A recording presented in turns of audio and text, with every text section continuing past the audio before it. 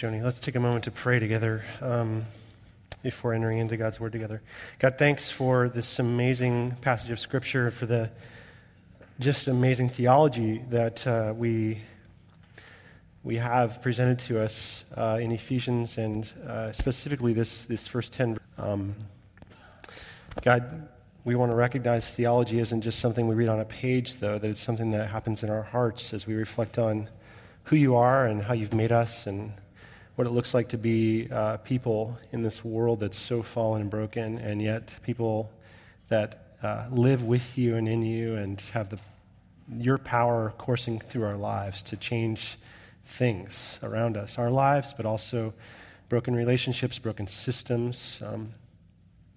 So God, we pray to that end that as we reflect on this word, you'd be doing a work in our hearts and in our community that would then spill out into the city we live in and the workplaces as well, and our families and our marriages and our friendships. Thank you that your Spirit is at work this morning. And we pray in Christ's name. Amen. So this series, I was joking about that little doodle on the front. We're looking at this series through the lens of identity. And so what we're doing is over the next 6 or whatever weeks, we're going to discover that Ephesians, though it's a letter to the church, and Paul's writing a specific church in his time, is really a framework for how we might understand ourselves as followers of Christ, how to participate in his ongoing transformation in the world. So it's really about identity formation. So I think it's really applicable to where we're at here today in 2018. And today we're going to look at our identity in this passage on what it means to be saved, okay? So there's that, by grace you've been saved, not through works. It's a gift of God. We're going to look at that idea. And notice that it comes up a couple times in this short passage.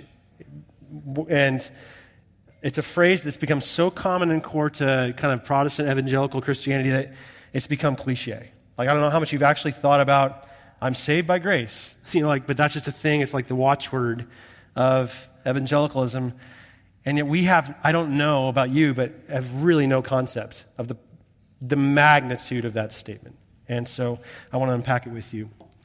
Don't know if you remember this book by Kathleen Norris years ago called Amazing Grace. And it's like a little dictionary of faith words. Like there's an entry here on grace, and there's church, and there's mission and stuff.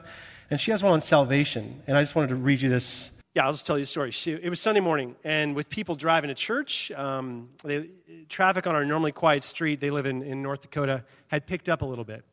I sat in my kitchen, my husband was still asleep, and listened to our friend's story. David, who's her husband, had brought him home after locking up the bar the night before. Her husband used to work in a bar, as this man was in no condition to drive.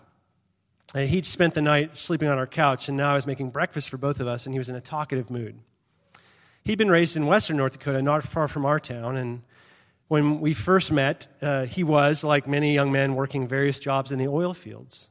The boom was on in the late 1970s and 80s, and he was fearless, one of those death-defying people who actually liked the roughest, meanest, most dangerous jobs.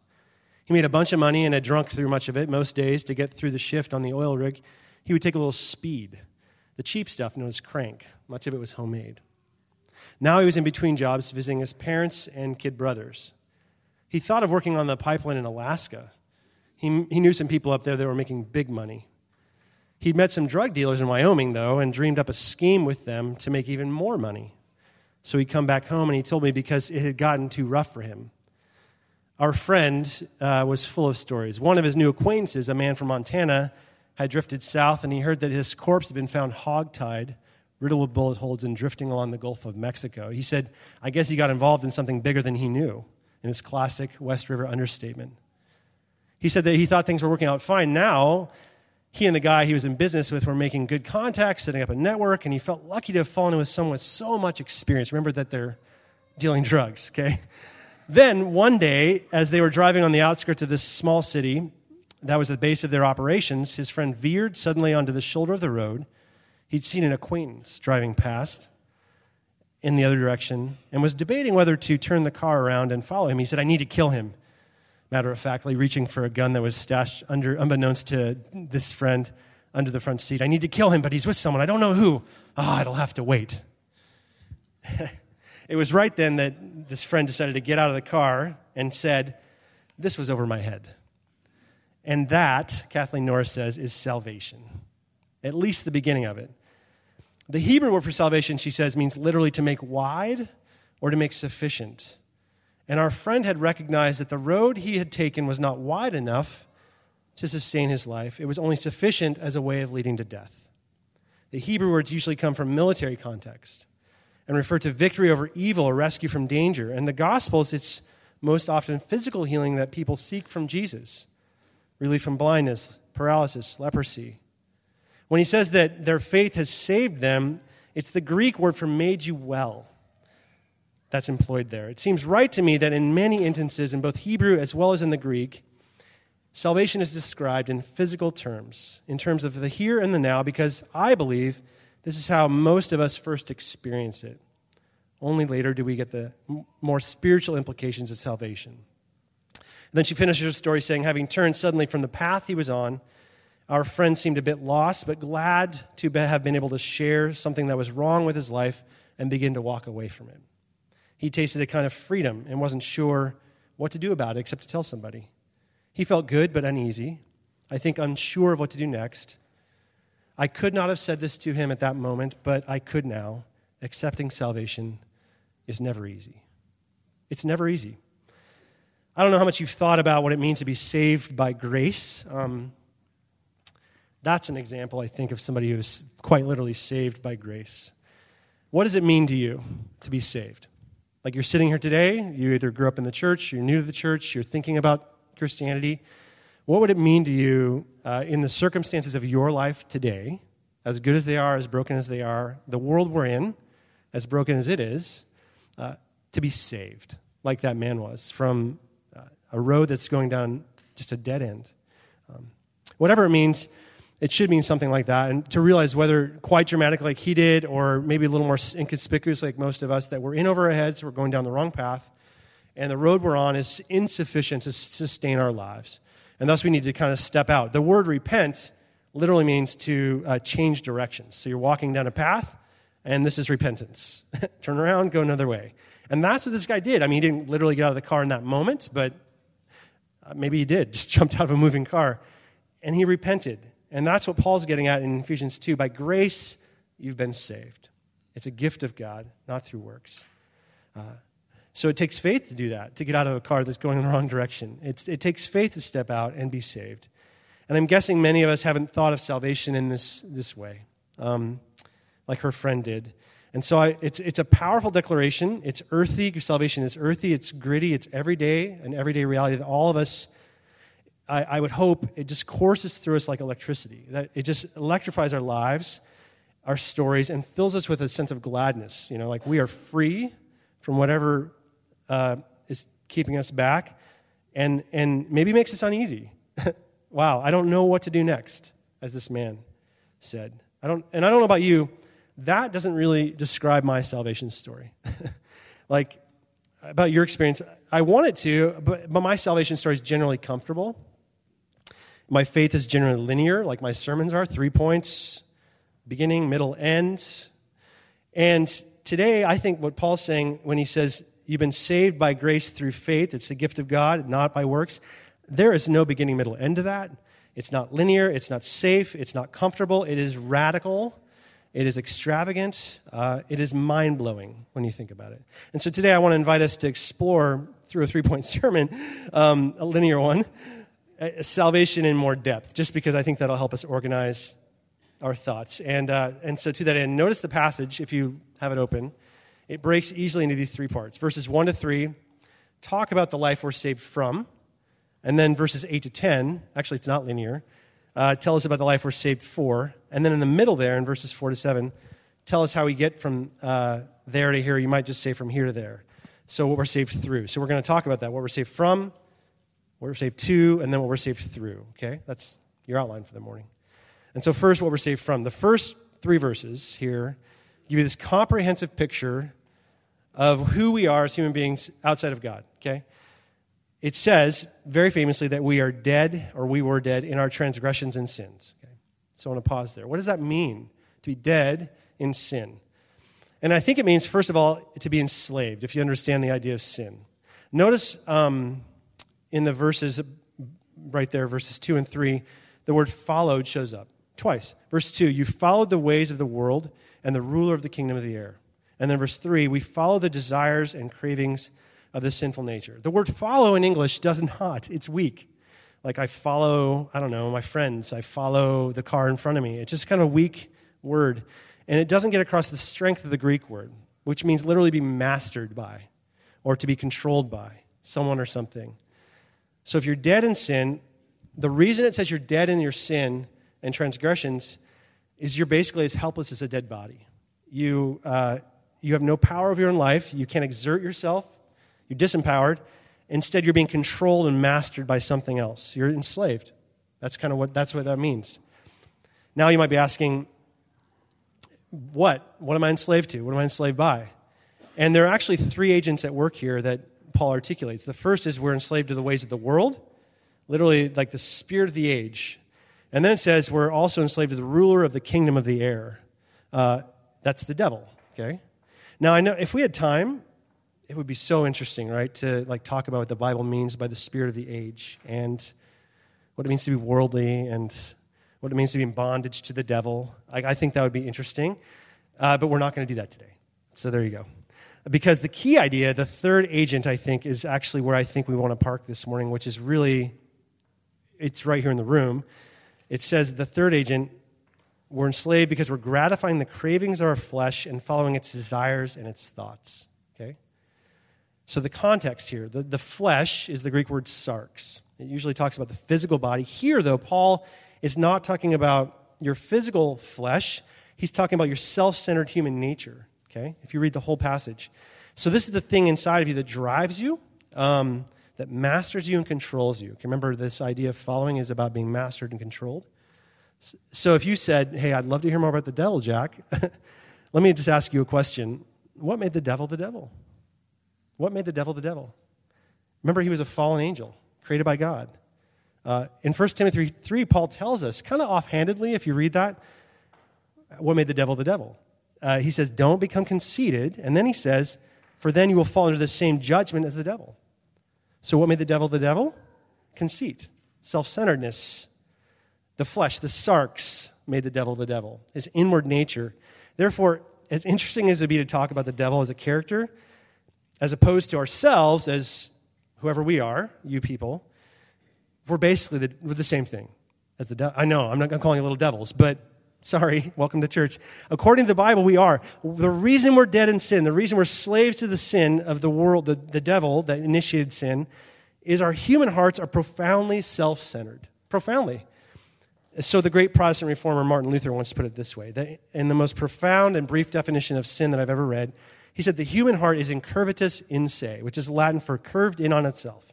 So we're innately self-centered. We are looking inside of ourselves. We're absorbed. Here's a little more pedestrian example of what he meant there. Maybe you've heard this if you're a parent. The Tyler's Creed. Have you heard this? You can find it online. I don't even know who wrote it, but it's very basically the same thing as incurvatus in se. Here's how it goes. Tyler's Creed. If I want it, it's mine. If I give it to you and I change my mind later, it's mine. If I can take it away from you, it's mine. If I had it a little while ago, it's mine. If we're building something together, all the pieces are mine. If it looks like mine, it's mine. If it's mine, it will never belong to anyone else, no matter what. How many of you have 3-year-olds, 4-year-olds? You know exactly what I'm talking about.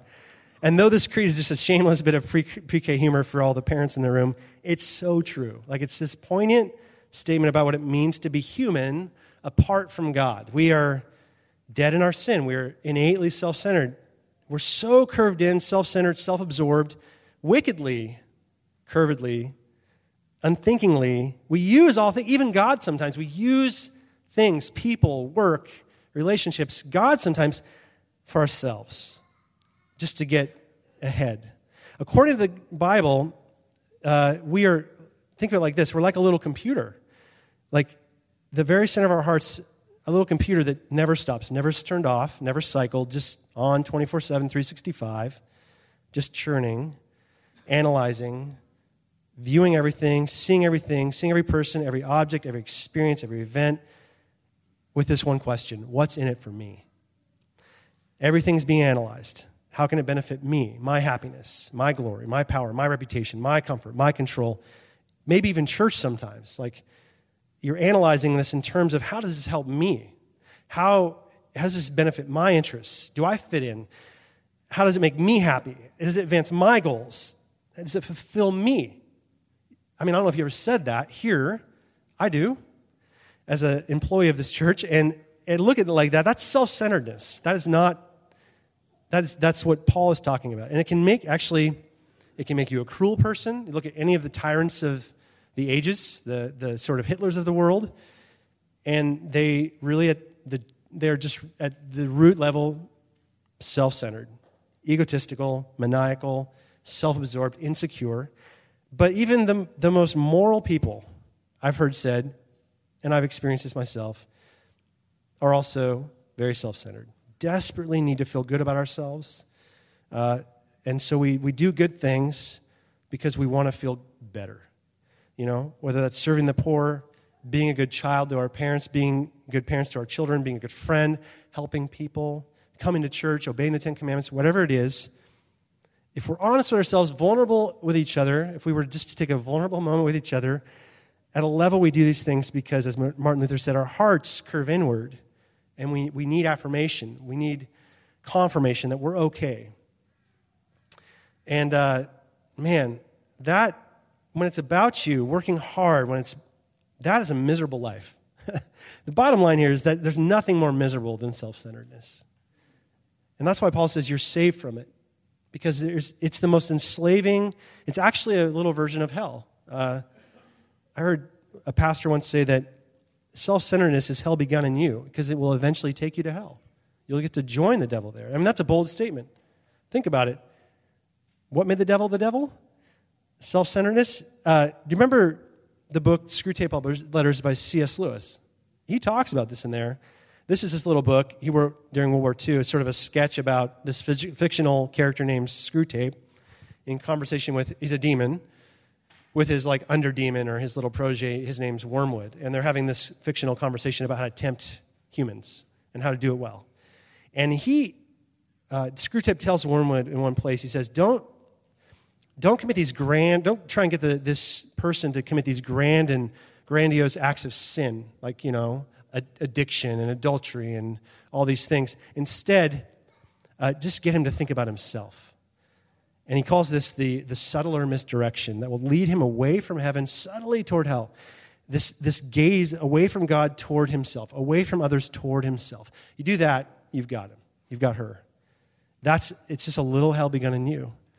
And it's that self-absorption, always thinking about ourselves, how we look at situations, how they reflect on us, that beginning in us that God, like I said, wants to save us from, okay? And so that's the first point here. I want to press it because if I left us there, you're going to leave like really discouraged, right? Oh gosh, I feel terrible about myself. And I think Paul's trying to start us there, but obviously we're saved to something. So from this self-centeredness, and then in verses 8 to 10, we'll talk about this briefly. He says, doesn't give us a lot of details, but he suggests to us the life that God wants to save us to or into. The heart that God wants to replace this self-centered heart with, okay? And here it is. There's a couple of fascinating terms here in those verses. One of them, you think you know what it means, but you don't have a clue. It says, for by grace you've been saved through faith. It's not from yourselves, it's a gift of God, okay? So this is saying you're not saved by how good you are or how moral you are. You're saved not because of your pedigree, not because you were born a Christian or whatever. You're saved by nothing you did. You're saved by grace through faith. And so I want to break that down. What does it mean to be saved by grace? Start there. You hear pastors like me waxing eloquent about grace all the time, and you might be a little tired of it. So what does it mean to be saved by it, right? If grace is a gift? Well, I was thinking this week about this in the Bible, in the terms of the Bible. I thought of the story of Jacob. Remember Jacob and his brother Esau? He has this, it's called a theophany in Genesis 28, where he actually has this dream. Remember the stairway and the angels coming up and down and all that stuff? And that, to me, strikes me as an appealing kind of tale of salvation by grace. So here's a man who has deceived his brother, or his father, and cheated his brother out of his inheritance, if you remember that story. But God's response to Jacob, if you know this story, he's vulnerable. So he's on the run from Esau, and he's sleeping in the desert. He's alone. Is not to strike Jacob down. God doesn't do that. It's instead to give Jacob a blessing. Genesis 28, God says, he meets him in the desert in this dream. I'm your God, the God of Abraham, your father Isaac. I'm giving you the ground on which you're sleeping, and I'm giving it to your descendants, and your descendants will be as the same blessing to Abraham as the dust of the earth. They will stretch from east to west, north to south. All the families of the earth will bless themselves because of you, the deceiver. And then he says, and I will stay with you, Jacob, no matter what you do or fail to do. I'll protect you. I'll bring you back to this very ground. Though you run, I will follow you. I will stick with you until I've done everything I promised to do. Period. And then Jacob wakes up. And he says, what does he say? Surely God's in this place. Because his heart's expecting to be annihilated at this point. And yet he's blessed. And that exclamation, surely God's in this place, I didn't even know it, reminds me that God can and does choose to dwell with us anywhere and everywhere we go, no matter what we do or fail to do. Jacob worships pretty badly when he wakes up. He takes a rock, remember this? That I think he kept close because he was afraid that he was going to get attacked in the middle of the night by Esau. And instead, think of this. I've got a weapon, talk about swords to plowshares, and he turns it into this little altar to God because he wants everybody to know that he'd been saved by grace through faith. And then he tries to bargain with God. God doesn't care. He's like, Jacob, I'm just going to keep blessing you. You bargain, I'm going to bless. It's good. I'm going to be with you despite your self-obsessed insecurity. Though you know you're saved by grace and you continue to try and bargain, I'm going to bless. That's who I am. And God's not capricious. He's faithful. He's not tight-fisted with his grace. He's generous to us. That's what it means to be saved by grace. Okay? So that's God's response to us nearly every time. St. Teresa of Avila, or whatever her name, she says that we need to learn to see that everything is grace. I know, I just totally threw St. Teresa under the bus. Sorry. St. Teresa, just stay with the first name. Everything is grace. So if you let Jacob's story speak to you, you need to begin to see that everything you have is a gift. Your job, your marriage, your family, these relationships, this church, and even when they're not working out the way you want them to, even though they're not meeting your expectations, even though, man, this feels like it's going the wrong direction right now, saved by grace through faith, everything is grace. God's in this. God's always going to bless me and bless us. That's what he does. I don't deserve it, but it is. The breath you took, grace. The people you're surrounded by this morning, grace. Your ability to work, your health, whether it's failing or not, grace. A gift that you have to share with the world, grace. Even more, and here's when I move forward a little bit, faith, grace. Did you notice that? It says you're saved by grace through faith. It's a gift of God, not by works. So faith, we think it's something we've attained or arrived at. Like, I prayed to receive Christ. I was brought up in the church. I have faith, right? I'm a faithful person. It's my thing. And Ephesians 2 says, no, that's not how faith works. It doesn't get going that way. We don't arrive at faith that way. Faith is a gift, just like grace. It's something God gives us, whether you're a wicked sinner, lifelong Christian. The faith you're experiencing today, in degrees or in massive amounts, every degree of it, every ounce, every moment, is a gift from God.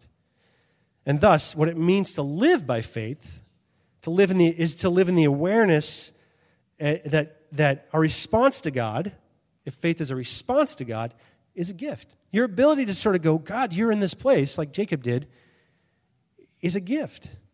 Just to see God at work and not do things in your own strength is a gift from God. And how do you receive gifts? How do you receive gifts when you receive them? What's the right way to receive gifts, I should say?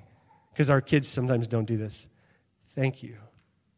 So I don't know about you, but like you sit down, I have my cup of coffee, my 2 slices of bacon, my 2 eggs, and my Bible. That's my quiet time. I don't know. Sometimes I'm not actually saying to God, thank you for this time and this word you've opened to me and the faith you've implanted in my heart. Sometimes I'm just kind of like bitter about what happened yesterday still, or anxious about what's happening today, or bummed that the bacon is burnt, or whatever. And I'm not focused on this idea that God's given me a moment of faith as a gift, and all he's asked me to do is say, thank you for this moment. And so my question is, are you living by faith? Are you living in response like that? Are you saying thank you to God? That's the reason. And do you know the other reason God gives us faith? I mean, the reason he wants us to have faith is to be able to be gracious or grateful. The other reason that Paul articulates here is to bring us to a place of rest. So there's gratitude, but also rest. Here's what I mean by this. Paul says, it's by grace you've been saved through faith. It's not from yourselves. It's a gift of God, not by works, so that, here it is, no one can boast. Boasting is the source, cause, and basis of our restlessness. And Paul says the reason why you can't experience a life of faith, a life of gratitude and rest, is that you don't boast anymore. Which is really strange if you think about it. Because we think of the word boast, we think of like talking big, right? This humble brag. But boasting in their time amongst the ancients was so different. If you read like ancient legends or accounts of great battles, if you read some battles in the Old Testament, what you find is that before the warriors would usually go out into the battlefield, the field of battle, here's what they would do. You have this with Elijah, in 1 Kings like 18. It's incredibly frightening. He's going to face the prophets of Baal, and they're going to, many warriors have to go into these circumstances where they're overmatched, underprepared, and they know they're not going to come back. So here's what they do. The night before, they're going to boast. They say things like, we have iron chariots. They don't. We have 10,000. They have 5. We have God.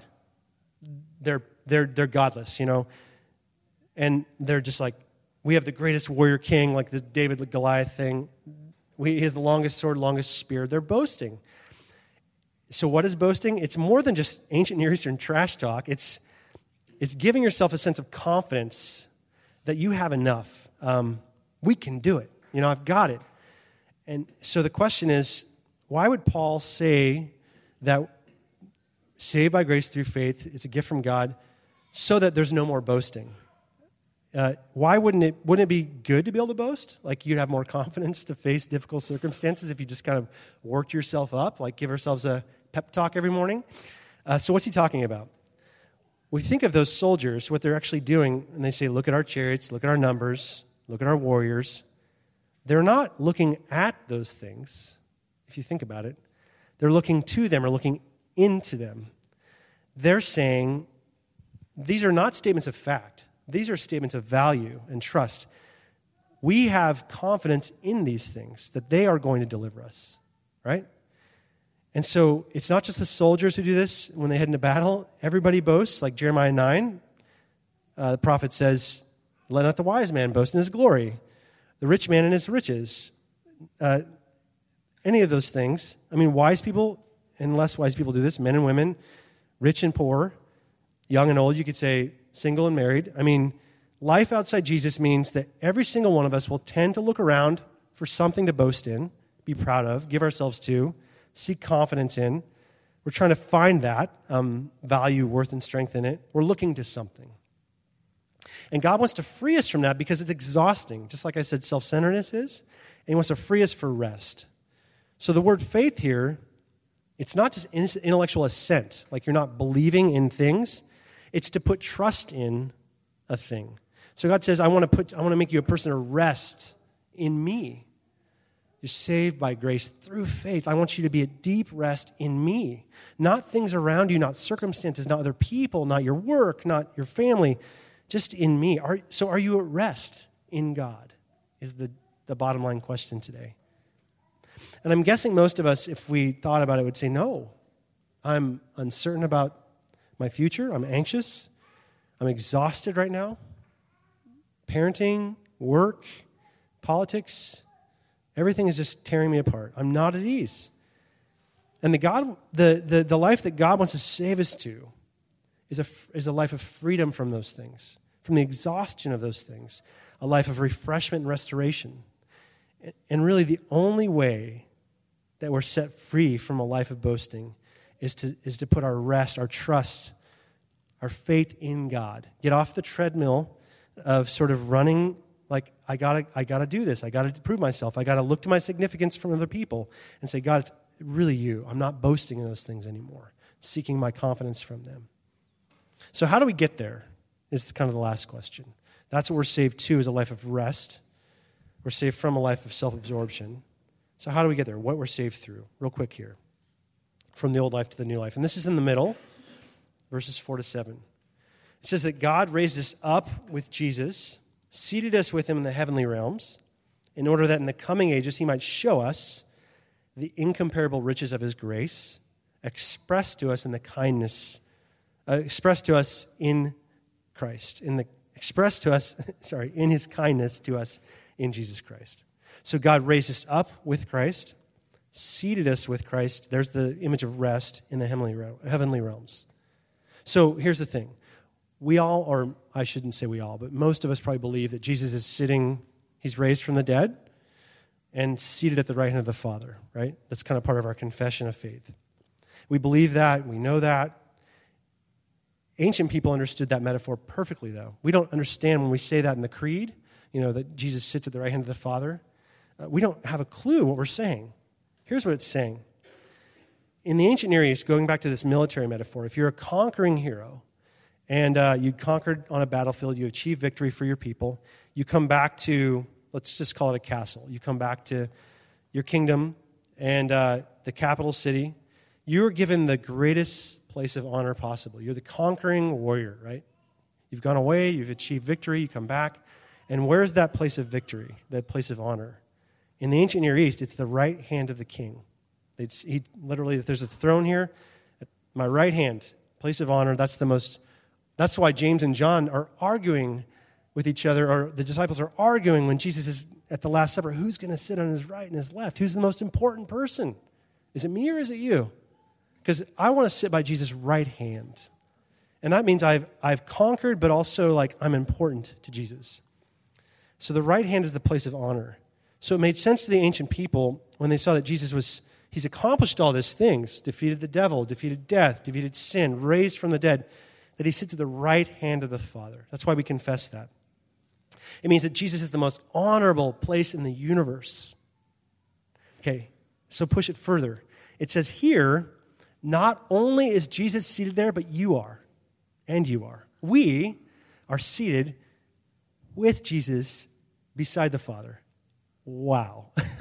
How can that be? Because you're sitting here this morning. How can you be seated there? That doesn't make sense. How are we seated with Jesus in honor? Well, there's a little hint here in verse 7, and this is where I want to finish. It says that all of this was because of God's kindness to us. We're seated with Jesus in that place of incredible honor because of God's kindness to us. So the word kindness, just like following and all these other words, is so weak in English. We teach our kids to be kind to their friends, don't say bad things and don't hit them, don't take things, and that's not what the Greek word means. The Greek word means this. It means costly action. So it means not just saying I love you or I'm going to be nice to you, but it's like putting your money where your mouth is, acting on your intention, acting in response to the way you feel, doing something very costly on behalf of somebody else. So we know, based on Philippians 2, that's what Jesus did. He, being in God's very nature, didn't consider equality with God as something to be held on to, but I'd say in kindness, if you use that Greek idea, he relinquished that, made himself nothing, took the nature of a slave, humbled himself, became obedient to death, died on a cross. He's expressing infinite kindness, costly action right there, saying, I'm God's son, seated. I could be seated here forever at God's right hand, but I'm going to give that up for you. So you could be seated here with me, because I don't want to be alone here. That's the only reason we sit here today, is that Jesus was kind toward us, costly action on our behalf. And that's why Paul says we're seated with him in the heavenly realms. He did that on our behalf. He did it instead of us, really. So how did Jesus save you? How does he save me and the world? how does he save us from our curved-in hearts? He did it by doing the most radically unself-centered thing anyone has ever done. I mean, think of it. You have security, you have significance, you have honor, and you say, you know what? I'm going to move out. I'm going to go down. I'm going to give it up. I'm going to die a shameful death. I'm equal to the Father, but he says, not my life for me, as that toddler creed goes, my life for you. My life for you. My life for you. My heart for you. My time for you. My healing for you. That's the reason we follow Christ, because he is demonstrating and discharging on the cross this my life for your sort of way of living. The healing, wholeness, and freedom, the grace that is available to us is because Jesus says, it's yours. I want to give it to you. It's available. That's the hope of the gospel. That's what gets us from kind of this curved-in way that we kind of just created as, to this way of being restful, is looking at Jesus, seeing him lay his life down, and basically spreading life to the world. If you look at Jesus that way, I mean, look at his selflessness. Just like you have your coffee and your bacon and your eggs or however you do it, and you have a moment of faith, it's a gift. And you just say, God, thank you for being selfless on my behalf.